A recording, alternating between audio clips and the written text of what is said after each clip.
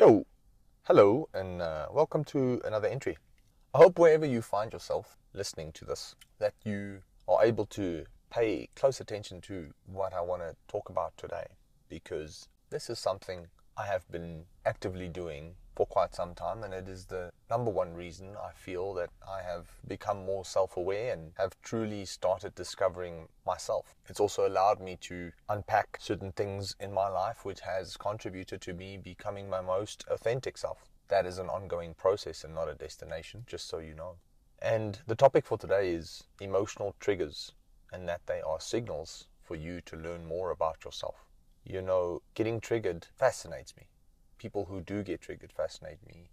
I get triggered and it fascinates. It's funny, like I am fully aware these days when I do get triggered, and there's a sense of curiosity to why I get triggered. And the more you spend time on that, the more you linger on that, the more interesting you as a human being become.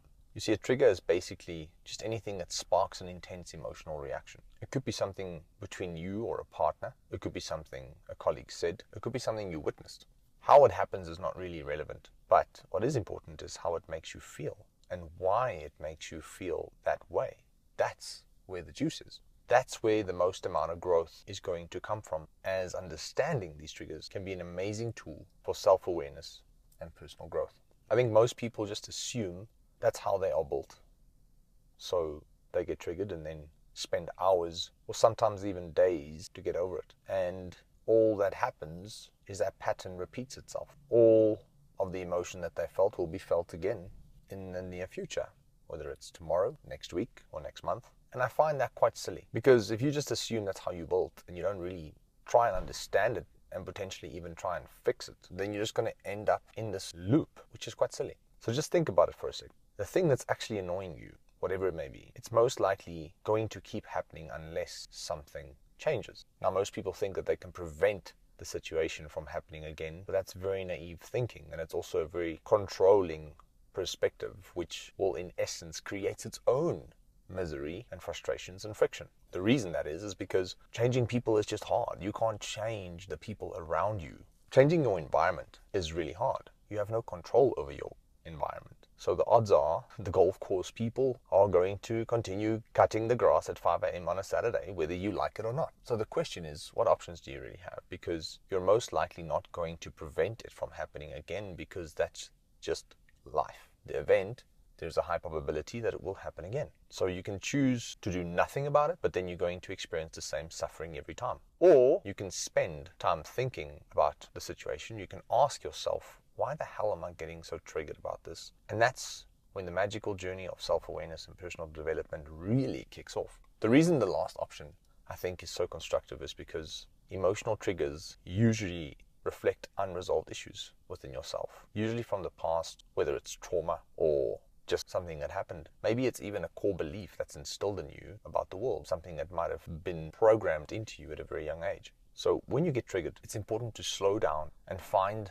the time to reflect. You need to ask yourself, why is this bothering me so much? And then wait and see if you can come up with an answer.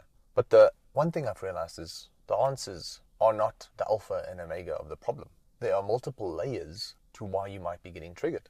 And I'm going to use an example of this to better explain what I mean. All I can say is that you can think of an onion, the layers of an onion. They need to be peeled back in order to get to the root problem that you might be facing. So here's a quick example. Hypothetically, let's pretend every time you get feedback when it comes to your work, you tense up, which is your emotional trigger or someone's emotional trigger. So just imagine the scenario.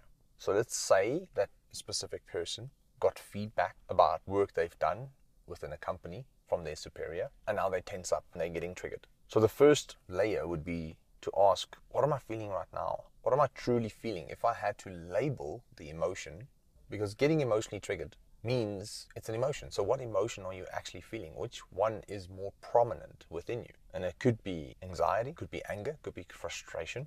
So first of all, you have to ask yourself the question, what am I truly feeling? Hypothetically, let's say it's frustration.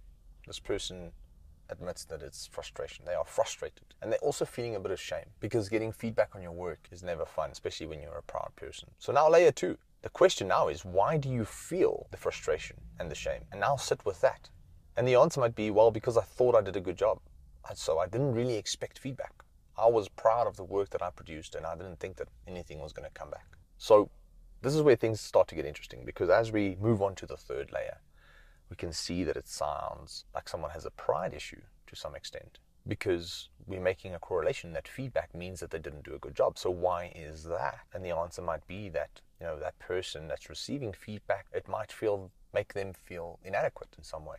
So now we get to layer 4. So the inadequateness that you're feeling, right, is that attached to maybe some sort of insecurity?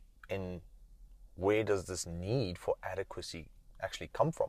And the answer to that might be that maybe in school, people made fun of this person when he got answers wrong. And that moves on to layer 5, which then sounds like a childhood trauma to some extent. Maybe they got bullied. Maybe they were always mocked. Now the question is, why does that hurt so much? And the answer to that would be, maybe this person's mom put a lot of pressure on them as a kid to succeed, and verbally expressed how disappointed they were when they didn't succeed. And using this example, you can see how there are multiple layers to you and how and why you feel the way that you do when certain things happen. And this is what you need to do for yourself. You need to sit with it and work through these questions and these layers so that you can truly start to better understand yourself. Because if we use this example, we can see that it sounds like there's an ingrained belief, likely from childhood experiences, that making mistakes or not needing correction is a sign of stupidity or incompetence on some level.